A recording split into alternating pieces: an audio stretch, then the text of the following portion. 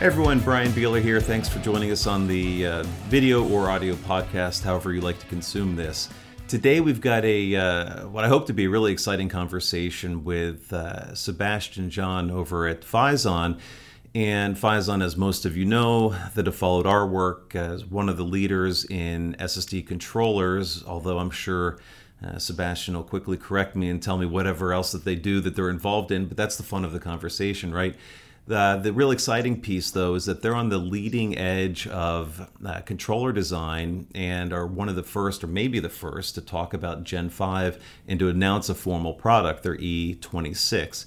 So we're going to get into that, learn all about controller design for SSDs, what Gen 5 means, and all sorts of other great topics. Sebastian, thanks for joining us today. I'm happy to join you, and thank you. Okay, so I set you up as a controller company. Tell me I'm wrong.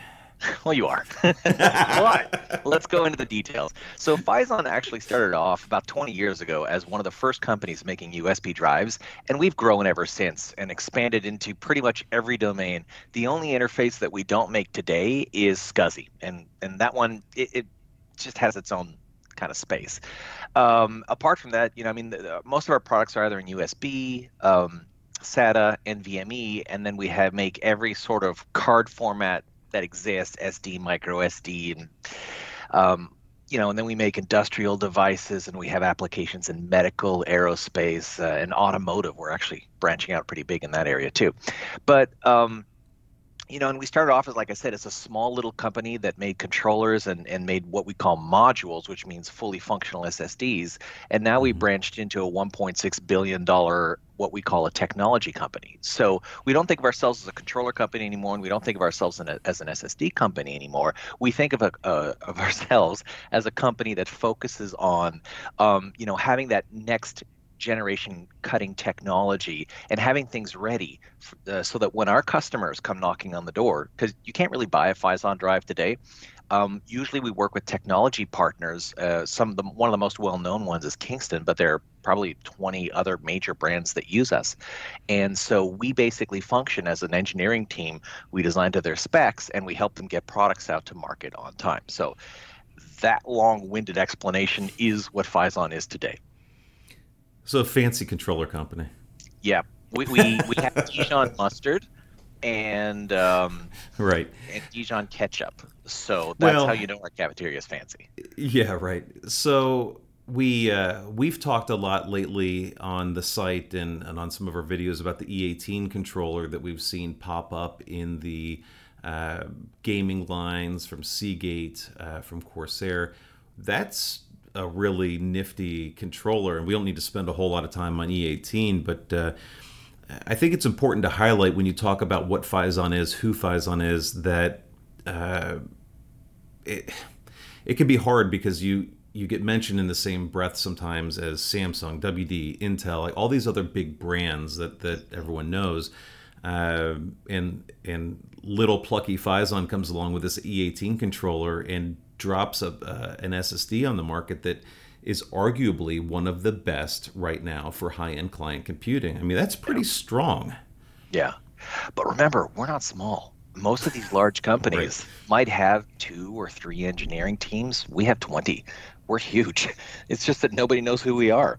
Now, how we came about with the E18, we started off with the E12, which was a Gen 3 controller, had good commercial success, and from each step we learned and we applied it, and by the time we got to E18, we were taking the feedback that we got from the other drives. One of the important factors was low Q depth performance, and we just piled all of that learning in, and there was actually a lot of sort of nitty-gritty details where we were like prefetching commands proactively and prefetching data and automating all of that into our data path so that firmware wasn't involved in the standard read-write critical path. And that's essentially what allowed the E18 to happen. That, and we coupled it with basically the fastest NAND available today, which I think for that one was Micron B27 and Micron B47. I can't remember if it's 47 or 48.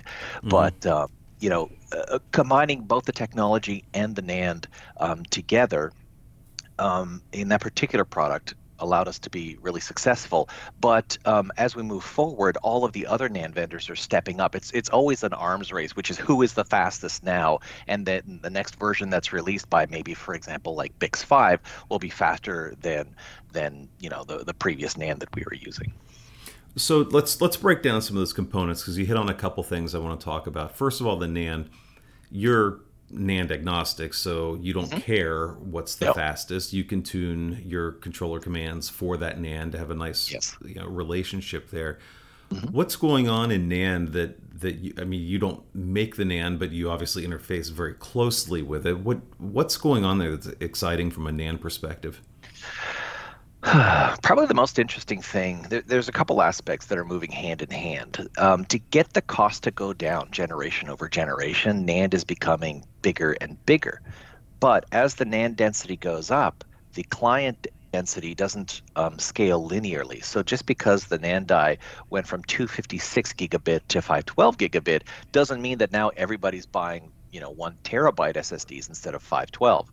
So what the NAND vendors have done to kind of compensate for this is that they've added low-level features where each individual plane of the NAND can be addressed, which allows for a lot more parallelism. So if a NAND die has 2 planes or 4 planes, now they're essentially treated as 2 or 4 independent devices, and you can interact with them with a granularity that didn't exist 3 or 4 generations ago. Before, it was you just interact with the whole die. Now you interact with the individual plane. So that has changed a lot of how we interact with the NAND, and allows the SSD to behave either equal or even better than the previous generation, even though the total number of internal die has decreased. So that's one aspect that's better. The other aspect that's better is that the bus speed of the NAND, which uses a standard called ONFI. So the ONFI bus speed is going up dramatically with every generation. A few years ago it was 800, then 12, then 16, 24. We now have a line of sight to 36 and 48 over the next few years. And this is to, again, offset the lower die count, and also to keep up with the evolving growth of Gen 3, 4, 5, and PCIe Gen 6 down the road. That's interesting. So that's all on the performance side. What do you make of more capacity or value-centric NAND growth via QLC and other technologies? For the client workspace, QLC is really excellent, because fundamentally, when you're a client, right, when you're a user using your computer and you're browsing either the internet or using Facebook or watching Netflix or any other streaming service, the interaction that you actually have with your SSD is sporadic. So there's a little burst of activity and then a lot of nothing.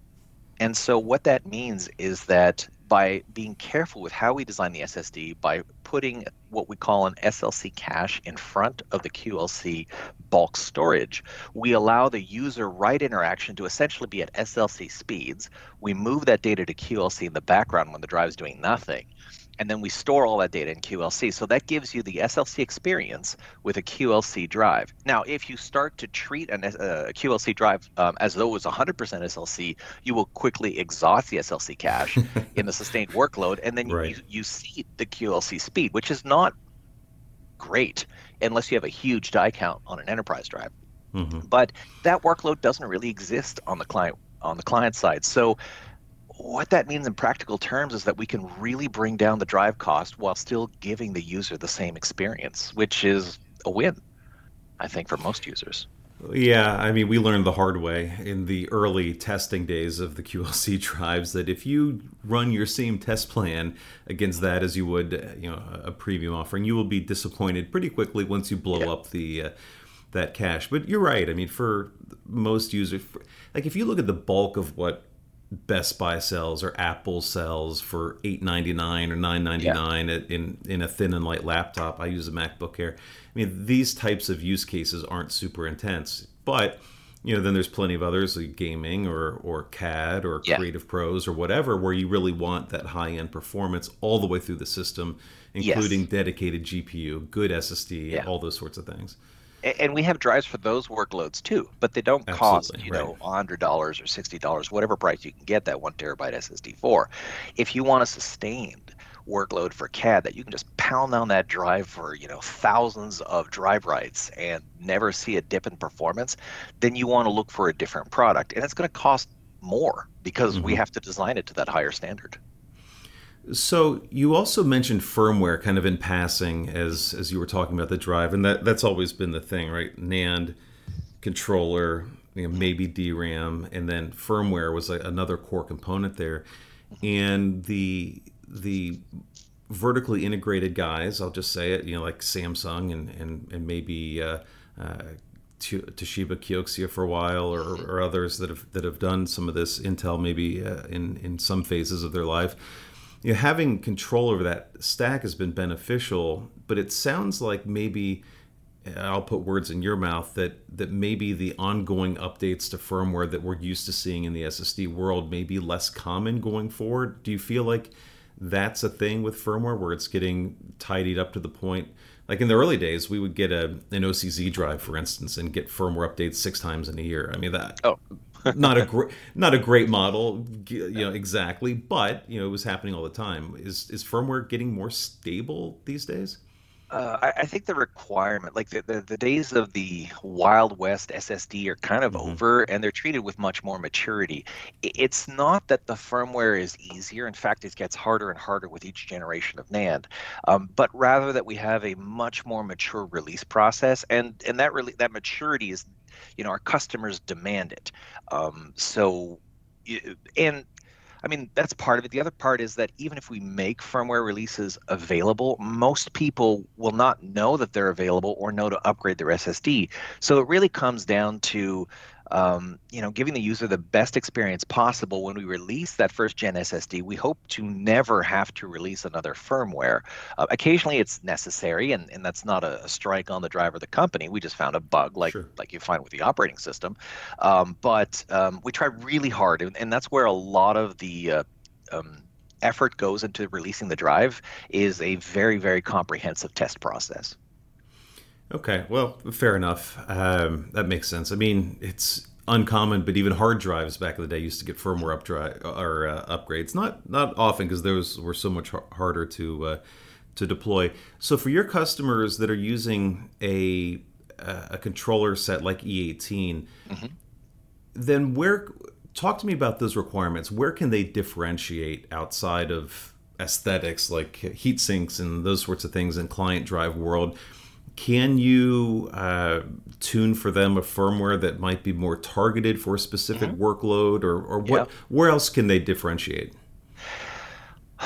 Well, part of it comes down to the requirements that they give us and the test suite that they set up. If you regardless of, even if you tested to customer A's requirements and they're super huge, if customer B comes up with a different set of test suites or test criteria, then that requires some tuning right there, which will change some, subtle characteristics of the drive.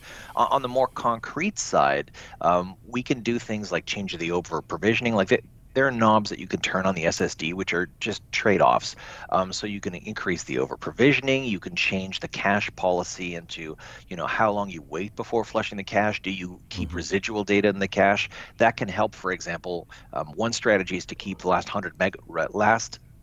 written 100 megabytes of data into the drive, and because the most recently written data is also the most likely to be invalidated. So if you just keep it in the SLC cache and you don't flush it to TLC or QLC, then you can potentially improve sustained performance. You also reduce write amplification, which increases the drive life.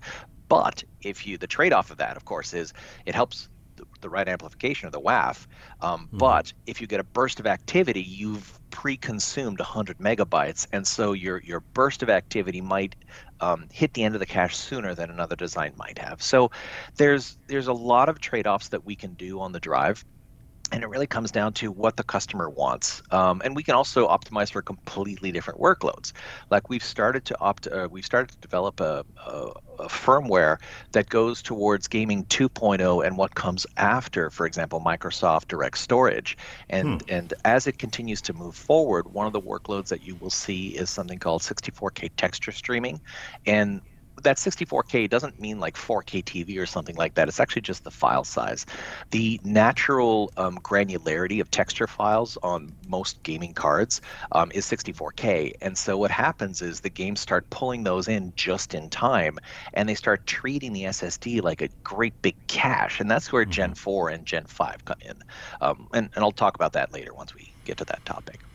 Yeah, we'll get there soon. I promise I'll let you. Just as we start talking, all these old memories bubble up. So, one last thing before we abandon the control, this initial controller design for what you have out now. You talked about the customer feedback getting you to E18 from E12, E16, other prior products. What has that been like for you? Because it feels like E18 is such, from our standpoint, is such a successful controller from a performance profile. Like, you guys must be really proud of that. We are, for sure. Or we're proud of it for you, and at a minimum. It's such a great leap forward. Yeah. And so you talked about customer feedback. Can you describe some of that at a high level?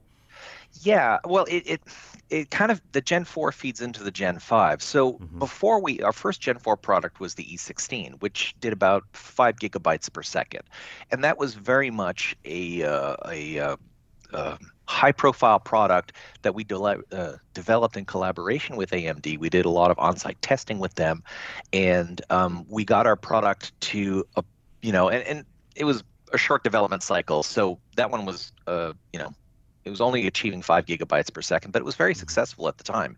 And it was the only Gen 4 on the market for about 18 months, client Gen 4.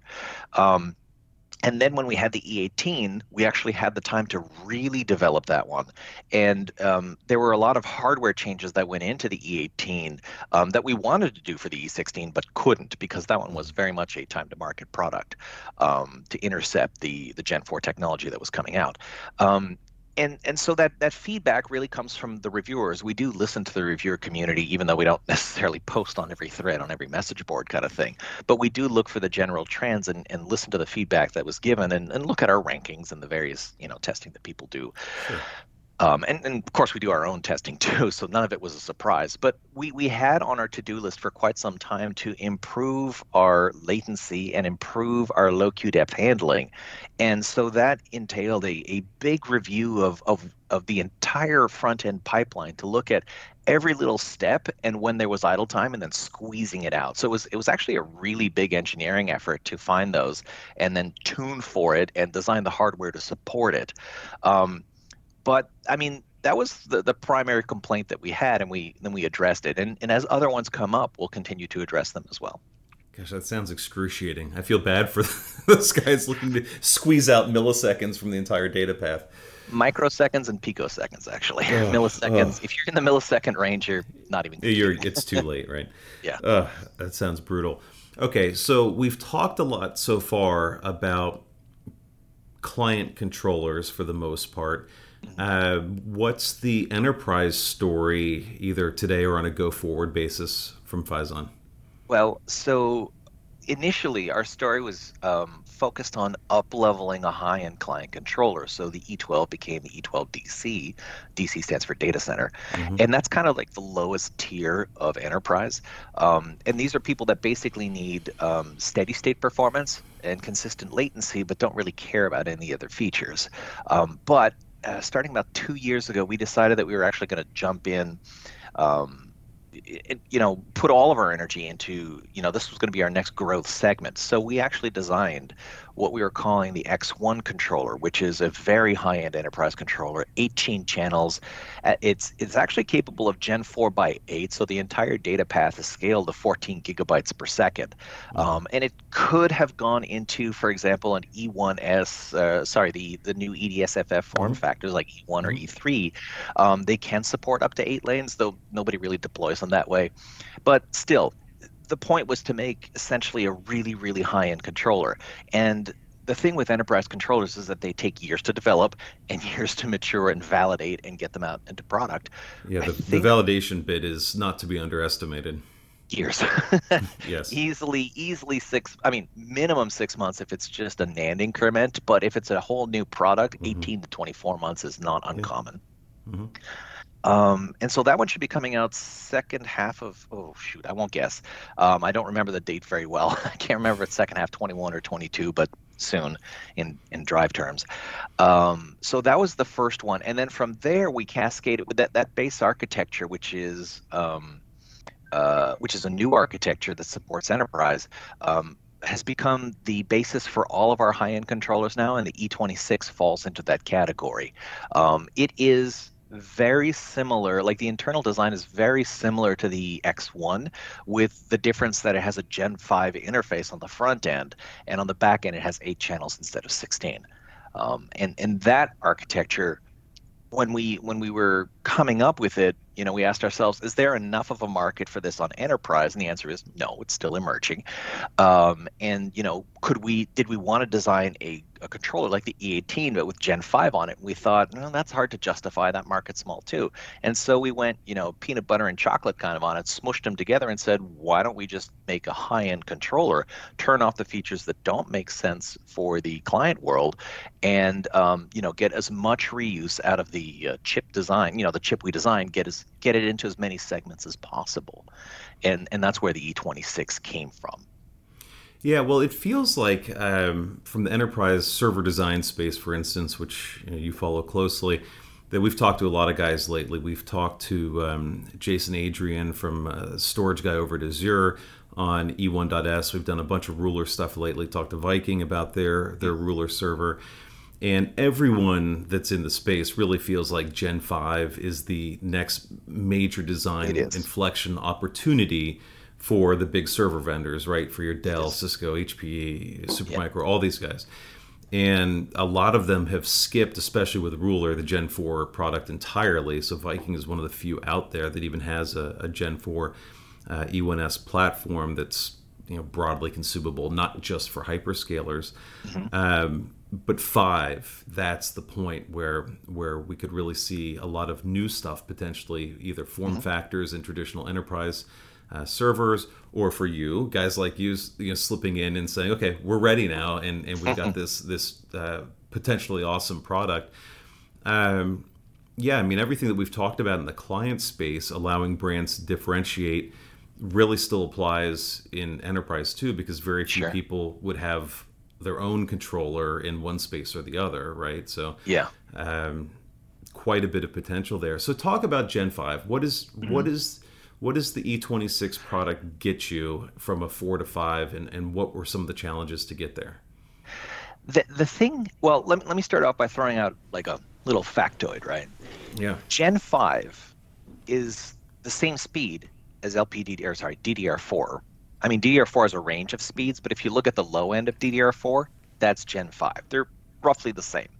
And so this is the first time that you have an SSD that can interact with the CPU as at the same speed or in the same range of speeds as DDR. Now, an SSD will never replace DDR because DDR, has super ultra low latency. It can be addressed in very tiny granularities, whereas functionally, regardless of what the LBA size is, an SSD works on a 4K granularity and works better with larger commands.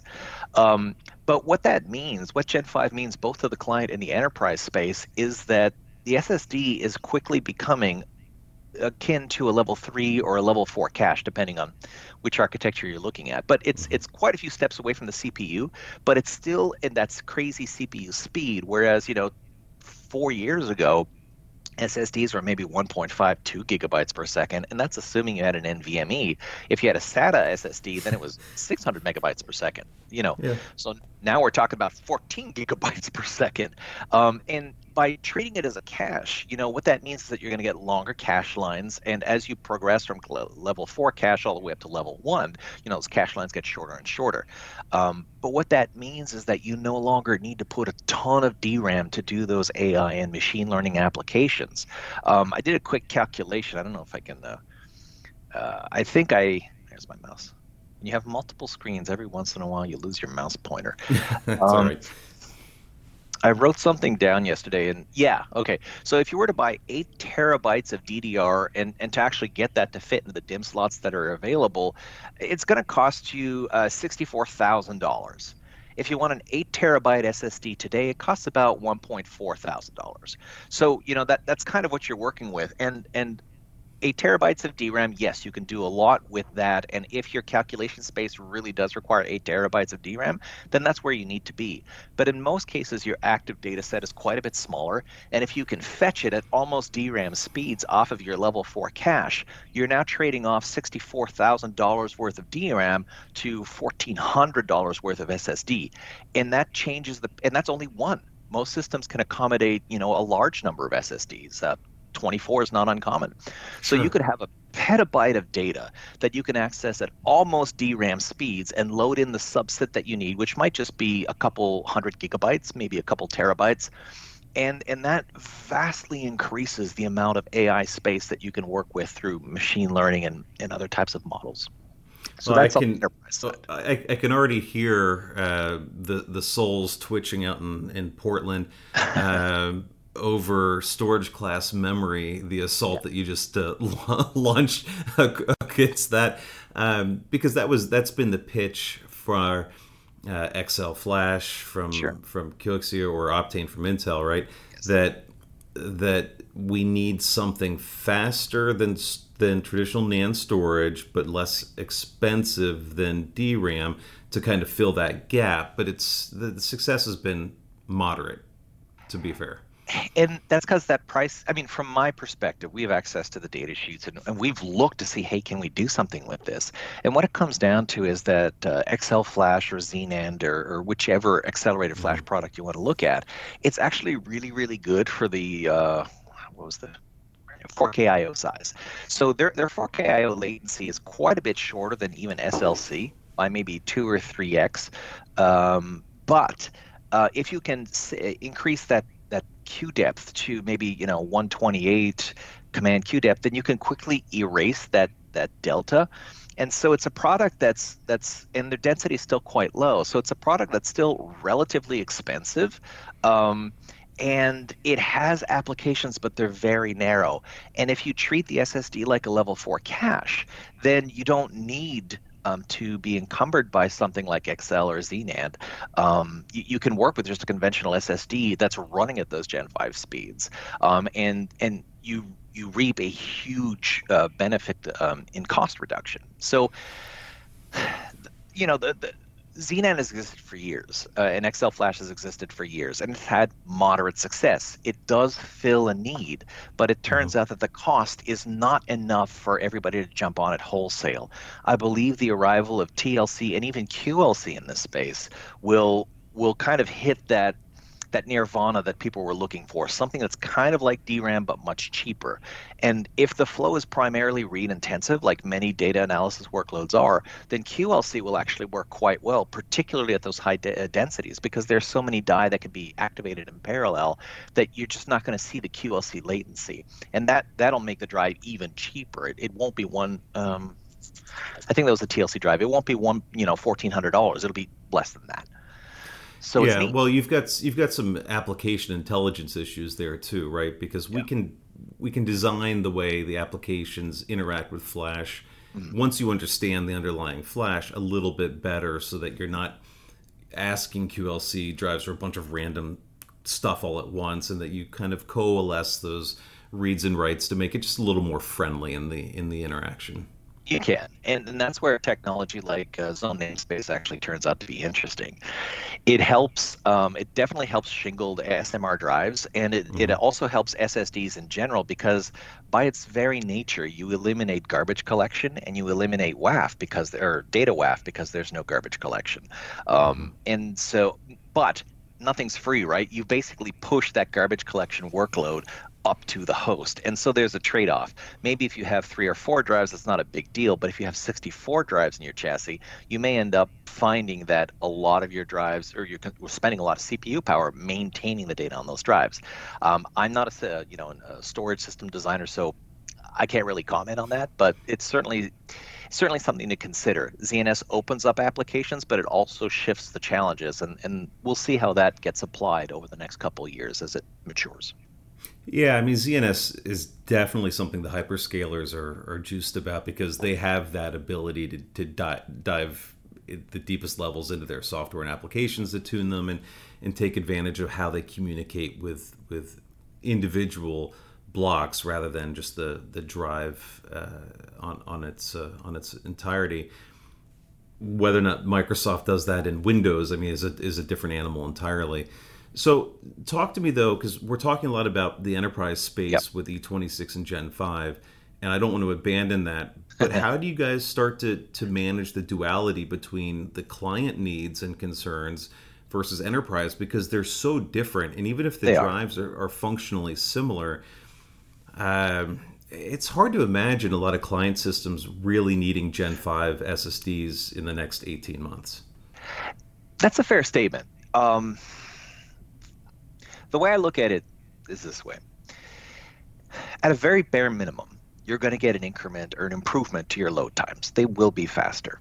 Right. So there's a drop-in benefit, right there.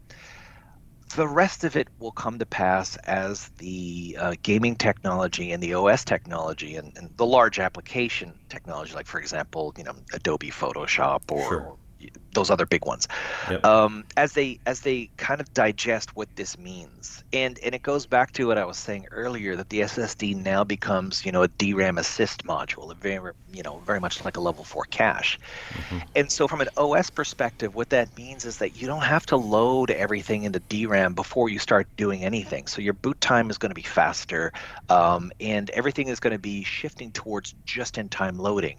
Likely the amount of DRAM in the system will come down, which helps reduce cost, helps reduce power, and will make your battery last longer. I mean, the three biggest consumers of power on a battery-powered device are your screen, your DDR, and your CPU, followed closely by your radios, for example, like Wi-Fi, when they're in use.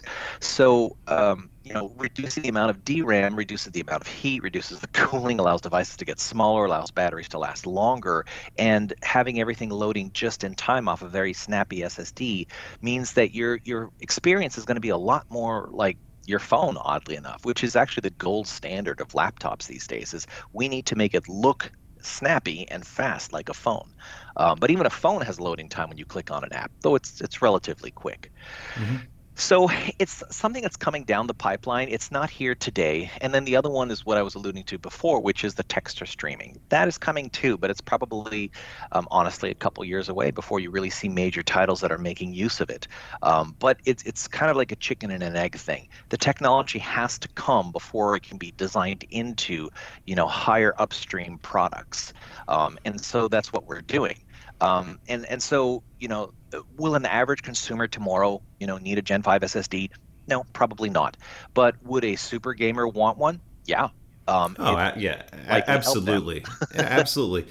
And all the professional users, anyone that's in SolidWorks or AutoCAD or engineering or design, creative pros, those guys will be for sure hungry for at least one or two in their systems, right? Because all of those tasks are time to money. The faster I can render the thing, whether it's a car airflow for designing a sports car, or if it's exporting or rendering a video that I made to go load on YouTube, all those things that take time, system time, you accelerate those, and there's a very real economic benefit.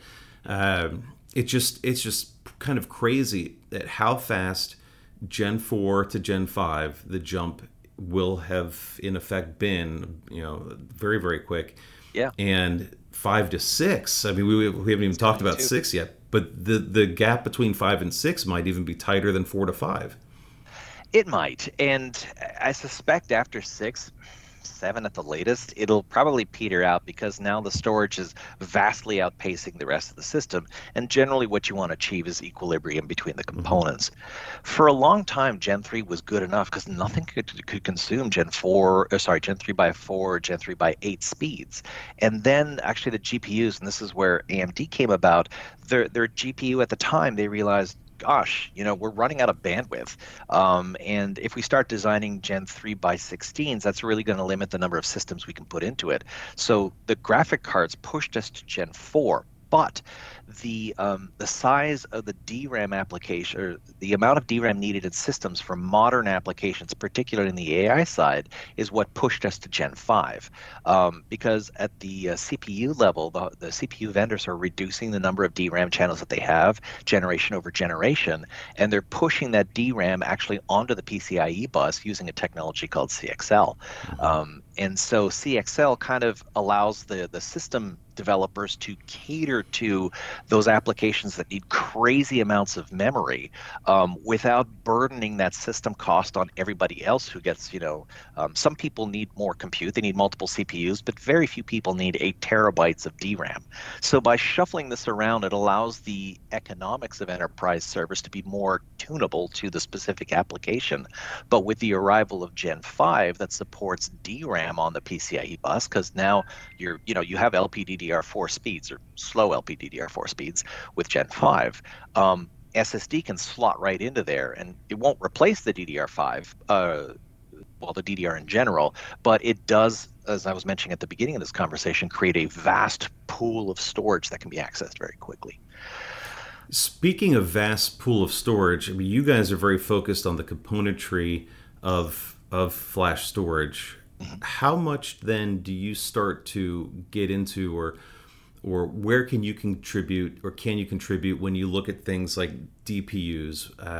When we think about going back to JBOF, maybe controlled with a NVIDIA Bluefield, NIC hybrid DPU thing. Some of the work, we just did a review of Grade, which is a AI software RAID algorithm that runs on a GPU instead of a traditional hardware RAID card. There's all sorts of neat stuff happening. So when we talk about Gen 5 as a transition point for system designers, it's also very much a possible transition point, if not sooner, for the way flash gets consumed, especially in the enterprise, less so in client systems. How much do you guys look at these sort of holistic changes, or you mentioned GPUs and RAM and CPUs, but at a certain point you can only control so much. I'm just curious about how far you try to reach into the up and down the stack and around and try to figure out where the direction is going, or where you can make an impact on the outcome. Well, we don't control the operating system, as you can imagine, but we do talk to the people developing operating systems, and we figure out, is there anything we can do? The advent of direct storage is an interesting application. It will have multiple incarnations, and the first one is in some sense, you could look at it as partially disappointing. Is that all it can do? But the short answer is no. That they're just kind of bringing out the structure for it, and once it gets matured across the huge amount of hardware that it has to be compatible with, then they'll be adding on more and more components. And though they haven't, I'm not revealing anything because we haven't had a conversation specifically about that or what direction they're going in. If you look at what direct storage will do, which is essentially a read-only optimized path for fetching data with as little latency as possible, that does lend itself to the idea of fetching things just in time, either for the OS or for gaming. So the trends are there, and they're definitely building on it. With regard to you'd mentioned different types of storage applications, like using a SmartNIC or something like that. Most of the time, those turn into normal NVMe I/O to the SSD. There is a part of the storage community that says, hey, wouldn't it be great if we exposed as much of the SSD as possible and let the application make those decisions? And I had a conversation with one of our partners a while back, like about 2-3 years ago, and I said, what are your thoughts on this particular approach? And he said, his response to me was, how many companies do you think have the ability to actually understand NAND to the point where they can truly manage it? There may be a couple hyperscalers, but would a company like a credit card company be able to do that? Would a defense contractor be able to do that? Would a hospital be able to do that? And his point was no. Now, it's true that eventually there'll be software and somebody that creates a software tier that can do all of this management. But the question is it fundamentally better than the technology that we have today? For certain ultra-optimized applications, I'm sure it is. But for the bulk of them, Having a block storage device in many cases makes the rest of the system easier to maintain, and you have a huge ecosystem of parts. So when something goes bad, you're not locked into one vendor. Or if that vendor goes out of business, which, I've bought technology over the years. I once had a RAM drive that fit into an ODD bay, and it was cool, except when you lost power and it didn't back up properly, and then after a while, you could just get tired of having a fidgety system, and you take it out and you go back to the way things were, because at least it's stable and you don't spend your hobby time or your off time, or worse yet, your work time trying to maintain the system. There is value in stability. Well, yeah, I mean, you bring up a good point about the applications. This is something that's been discussed in the Flash world since the jump, right? I mean, we used to do a lot of work with Fusion IO, and one of the things that they always said was, hey, wouldn't it be cool if Microsoft could tune SQL Server so that it knew it was interacting with an IO drive, and that we could more intelligently manage the data and the path. But that stuff never happened. And you might have some insight on this. I don't know that it's too hard. Obviously, Microsoft could do whatever they wanted, if they asserted their will. But ultimately, it's a question of, well, how many of these different things do I have to create? Do I need to do one for every drive type or drive vendor or NAND type or NAND manufacturer and type? Right. I mean, it gets to a point where I think, as an application guy, unless I'm at the hyperscale where I can really do this and incur some sort of financial benefit for doing so, that I'd rather just have the devices be good enough or meet my performance spec or endurance spec or whatever it is, and know that if it's a Micron drive today and an Intel one tomorrow, or one of your partners the next day, whatever, right? It doesn't matter at a certain point. That's sort of where it comes from. You can make the system a percentage faster, but another way to do that is just to have more duplication, what they call scale out kind of thing, right? Where you have 2 drives, 4 drives, 2 racks of drives, and there's a difference between having a solution where you're creating something and there's a lot of unknown, versus having a solution where you can execute on it. You just buy parts, and yes, it costs more than it might otherwise, but then you can go on and work on the differentiated aspects that make your business worthwhile. So, there is a subset of users that will say, hey, wouldn't it be great if these particular drives that I bought were 20% more efficient? And it would be great.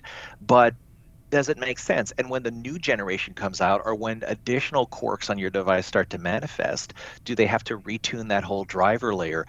Having a standard interface kind of allows each chunk of the technology to evolve at its own pace. SSDs are basically being released every year, because NAND is being released every year, or somewhere between 12 to 24 months. For each NAND vendor, there's a new technology node. And the amount of back-end work that we have to do is substantial, because every generation NAND gets harder to work with, error recovery gets harder, and more compute power is dedicated to keeping the NAND alive. And the same is true for magnetic drives and optical drives, when they were the king of the hill kind of thing. It could be done, but the return on investment isn't really there. And there are other cheaper ways of solving the problem with, sort of a predictable time to revenue, that sort of push out the need for having such a tuned operating system. So, yeah, I think that's an important perspective. So when you look at what you're doing with E26, then, I know it's early. You guys are I think, the first to announce a Gen 5 product, which is pretty cool.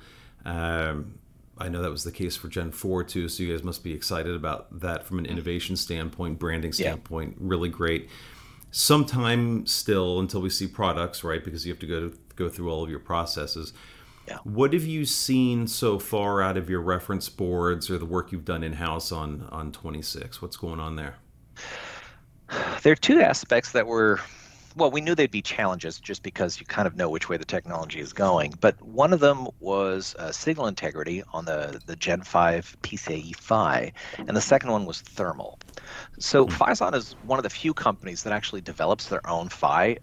Something we're very proud of. If you don't build your own PHY in-house, then you're going to be licensing your PHY from 2 or 3 different companies, and there's nothing wrong with that. But by by developing our own PHY and most of the IP that goes into a chip, it allows us to have much faster time to market. That turns into products on the shelf for our customers. Our customers and their customers, or our indirect customers, quite a bit faster. So the PHY was interesting because the M.2 connector is not really designed for Gen 5 and probably can't handle Gen 6 at all. But what we found, and we did a lot of simulation up front, and we worked with our motherboard partners to get detailed information on their board design, trace length, and all the little nitty-gritty details. And what we found was the Phison PHY was actually fine. With Gen 4, we took a Gen 4 motherboard and ran a Gen 5 signal through it, and it was fine. We had acceptable signal integrity, and by acceptable I mean there was no performance degradation. It was good. But you'll never hear somebody say you have a perfect signal when you talk about signal integrity. There's always super nerdy nitty-gritty issues. But from our perspective, if I take a step back and just talk in normal people terms, it worked just fine.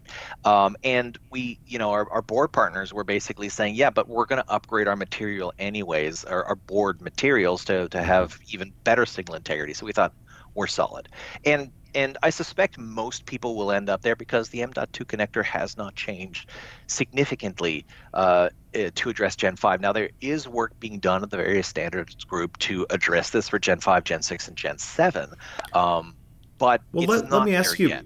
Let me ask you about that. So for client side, why not go to E1S or something? It's sort of 2280-ish. Yeah. It's not a major change. What is there any talk there with the board guys you talk to? Short answer is no. The E1S, the shortest E1, is equivalent to about a 22110. And so that's not going to fit in a laptop, which is where most of SSDs are being consumed these days. Yes, there's still plenty of desktops. Those aren't going away. But you don't want to start your conversation by saying, we've got a great new connector, a great new board, totally won't fit in a laptop. Or it will fit, but you've got to have half the battery. You have to make some changes, right? Right. So instead, the question becomes, how do we get a better connector and still support that 2280 or that 2230 or 2240, and that's where those conversations are going on. It's making something that can work for client desktop, that can work for laptops, and allows an easy migration between the two. Because if you make something that's only good for laptops or only good for desktops, then you've essentially reduced your economy of scale. So by being able to lump the two together, you've got a bigger pool, which means you've got a bigger supply, and the people making the drives get better prices from their component suppliers because they're buying even greater quantities of them instead of having pool A and pool B, and they're slightly different. That's the main reason why we didn't go with EDSFF on those form factors. Right. Interesting. So I was asking about what else you're seeing from 26. We know the theoretical throughput potential in Gen 5. Do you have any? I know you don't. I don't know what you have. What do you have? Are you talking about any numbers or any performance or any things in terms of your expectations for?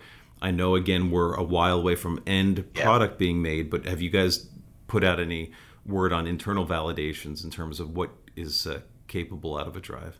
Not yet, but of course we're tuning for the max, just like everybody else is. You don't walk into a market and say, we're targeting number 4. We're gonna be right there, better than garbage, but not quite as good as the number 4 is necessarily garbage, but you know what I mean. It's Absolutely. Just we're going for the best that we can.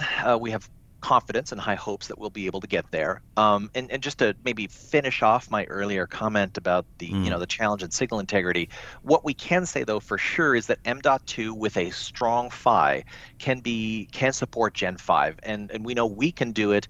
And from what we've seen at the interops at PCI SIG, our competitors can do it too. So in general, I would say clients who are buying, or consumers who are buying Gen 5 SSDs on a Gen 5 motherboard with a Gen 5 CPU, if they go to get the Gen 5 storage to go, to complete the outfit, if you will, the collection, at this point we can say with confidence that if the drives are PCIe SIG certified, and everyone does get them certified. But if they're a certified drive, then they will work just fine.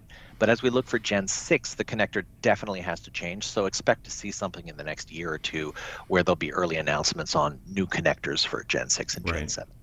Well, I bet you guys will just be absolutely thrilled if AMD and Intel both get to market at a similar time with Gen 5, so we don't have this staggered year in between like the last time through. It's better for the market when everybody's on board and everybody has products. And the way that it's looking now, all the vendors across the board, from motherboard, CPU down to GPU and storage, will have products out in the same time frame, which gives everybody more choice. But it also means that people aren't going to hesitate to see, well, what's coming out next. It's all going to kind of come out together, so they can make decisions, that work for them, whatever they end up choosing. Oh, yeah, absolutely. I mean, initially, it was a couple Threadripper Pro systems that were out for the professional users that could take the Gen 4, and then some enterprise stuff, kind of dripped out with EPYC, Gen 2, and it was really herky-jerky, right? Because you have competing marketing strategies then, too, in terms of what either side is promoting and talking about. But yeah, I mean, the whole refresh to 5 seems super exciting. Your part sounds like it's coming along. You guys must be thrilled for that. Yeah, I mean, it's really neat and validating when you can have a product that's wanted by the market out on time, it's competitive, and it's well received, because we're working on it 1 or 2 years before it goes to the market, and so people are working nights and weekends as needed, not every day, but there's a lot of work that goes into it. And then to see it come out and be successful and know that, it's going to benefit consumers and benefit your peers because your company is going to be financially stable is really validating. So that's exciting, for sure. You'd asked some of the other challenges for Gen 5, and one that I think that's important to mention is the thermal aspect. Is it okay if we touch on that? Absolutely. So the power envelope changes for these drives, right? Yeah, it does. What you generally see is 1 watt per gigabyte per second. And that gets modified based on the process node that you're using for your controller and the NAND. So it's not exactly 1 watt per gigabyte per second. And as the SSDs move from, these days they're at, 16, 12, 7 nanometer and on, you will definitely see reductions. And there are other things that we're doing. Like previously I mentioned that the ONFI bus speed was going up. Well, what that translates to in practical terms is that you no longer need 8 channels to saturate, for example, Gen 4 and even Gen 5. You can potentially saturate it with 4 channels, and reducing the number of back-end channels reduces the total SSD power by typically 20 to 30%. So there are lots of things that we're doing to keep that power within a reasonable envelope, but for sure the SSDs are going to be hotter. With Gen 4, sometimes people needed coolers, sometimes they were okay with a little metal foil. If their board had enough airflow, it was fine. That will likely be true since we're trying to stick within roughly the same power envelope as we go up, by making a lot of other changes. If we change nothing, then it would be 1 watt per gigabyte per second, which quickly becomes just too much. But I would say definitely consider, a heatsink on your SSD at a minimum, and make sure that your PC, if you're building one, has a good airflow over, and usually it does, because the M.2 connectors are near the PCIe connectors, so you'll get some airflow from your GPU and things like that. Just don't neglect the heatsink on the SSD. Well, that'll make it a little trickier for notebook, though, right? Because the room for heatsink's a little trickier there. Do you see more throttling there, no. Really? Okay. Starting a conversation with your super fast SSD throttles after 64 seconds is just not a good winning proposition. Okay.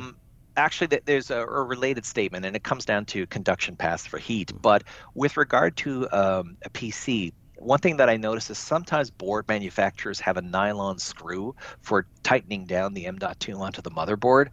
That is like the worst thing you could do for heatsink, because that boring a little screw at the end is actually a major thermal conduction path down to the board. And if you put a nylon screw there, sure, it saves some money. Sure, it looks different. But the thing is, you've lost 40% of your conduction path through the board. The connector, the M.2 connector at the front is maybe 20%, and the screw at the back is 40%. And the rest is just radiation through the top and the bottom. I'm gonna have to tell Kevin. He normally uses bubble gum, I think, to Nope, not attach him good. in the bag. That's not a good plan. Glue Huh? stick, when you got those hot glue guns, you just not recommended. So should definitely be a metal screw. The lab smells really good though. We've got Hubba Bubba purple going in there. Yeah, I mean, I'd like that personally, but if you're trying to play a game and you crash, that's less exciting. So I think maybe shift the fruity smells to the air freshener and then use the metal screw on the M.2 will probably, get you the best of both worlds. In the server side form factors, what do you have to do there, if anything, different? I mean, obviously the rulers are going to be heat, or most of them will be heat sinked with a chunk of metal. But what else do you have to do in 2.5 inch or E3 form factors? Well, the main thing is to have good airflow through the chassis itself, and the heat sinks essentially reduce the need for crazy high-speed fans because it gives you a much larger dissipation surface. And that's one of the requirements. If you talk to the hyperscalers, their airflow requirements are actually quite low because they don't want to be in data centers that you need like industrial level hearing protection because they're so loud. But running those fans consumes power, which also generates heat. It's like this nasty negative feedback cycle. So one of the reasons why the enterprise form factors are getting so thick is because of that heat sink. And of course, depending on what you're trying to do with the SSD, sometimes they give you really hefty power budgets. But there are other applications where they're kept more in check. So that's the really nice thing about EDSFF is that it's very tunable to the problem you're trying to solve.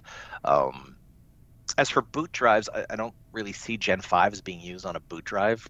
Typically, boot drives are actually used for logging and other things like that. And the workload tends to actually look more like a client drive. It's very bursty and sporadic. But those ones don't have a screaming need for Gen 5. I suspect those will stay probably in the Gen 4 space for a little while because usually those are more about cost and stability. But for the ones that are actually serving the storage application, then the enterprise space is really starting to focus on something called changed names. It used to be called the OCP Cloud Drive specification. I think it has a new name now.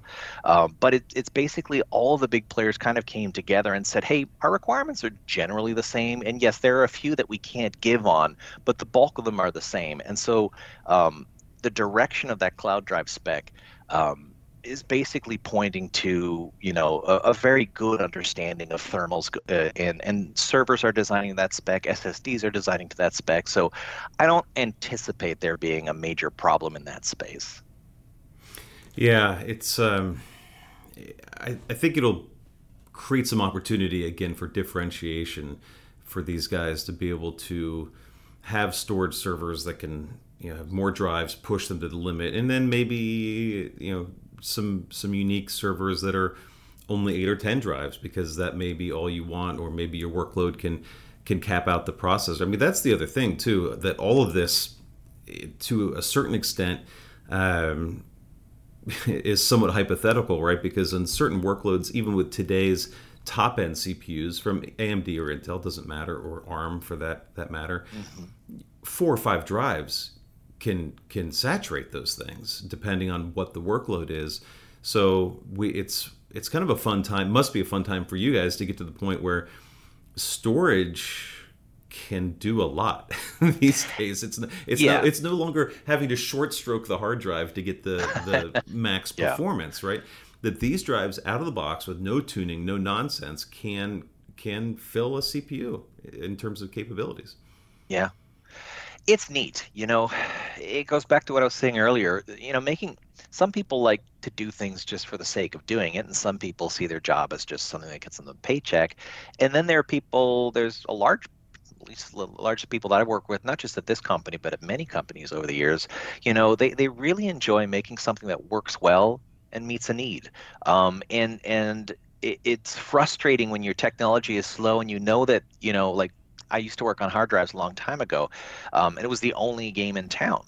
but you knew that everybody wanted something faster, but that technology didn't exist, and that's always something that bugged you a little bit. Now with the SSDs, with Gen 4, Gen 5, and in the future Gen 6, we know that we are now making things that can serve a CPU at the speed that it needs.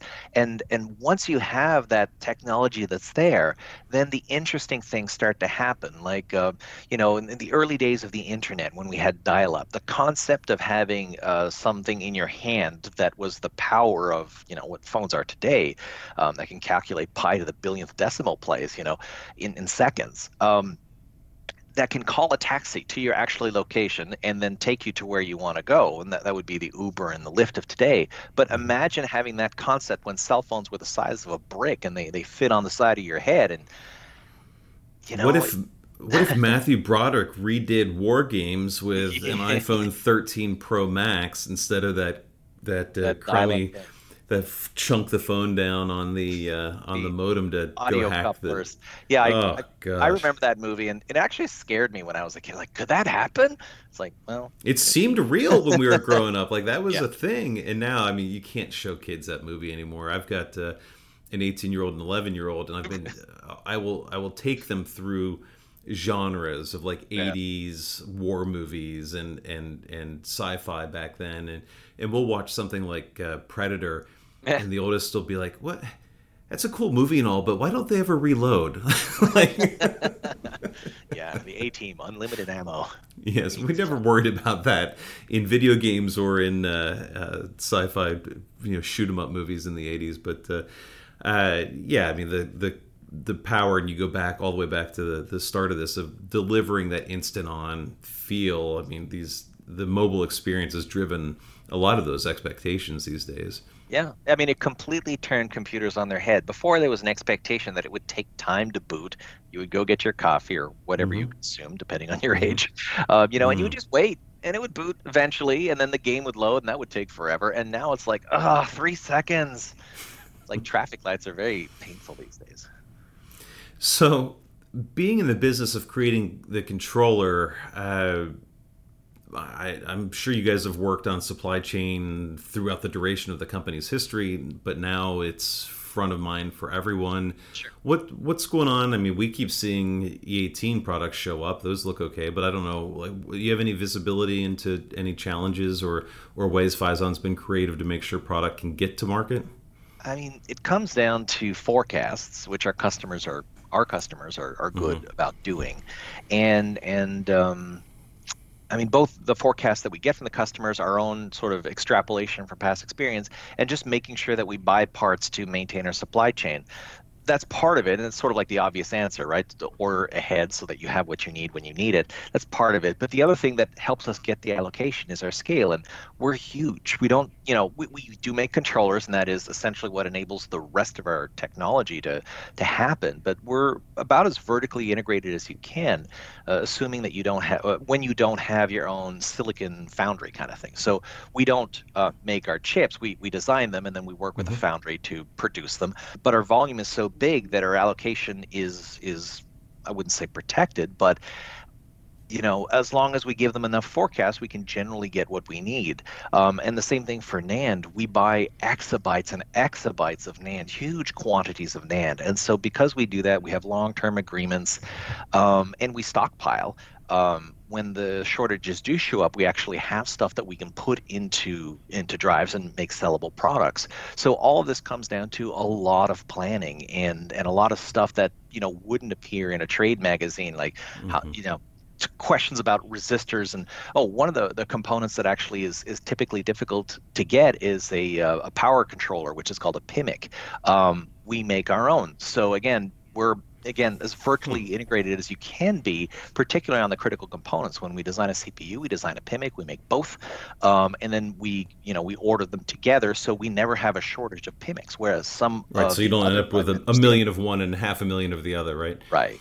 So tell me about that, because I think that's kind of interesting, as I think we, and myself included, kind of get focused on the controller, and sort of maybe losing sight of some of those smaller pieces like the PIMIC that you referenced. So you'll design, then you'll send that out for manufacturing. You'll contract with Micron or whoever on NAND, bring that in. How do we get then from all these little pieces to an assembled drive? How does that work? Well, this is where we use a contract manufacturer, and the industry has changed over the years. Like if you go back 10, 15 years, you had to do everything yourself.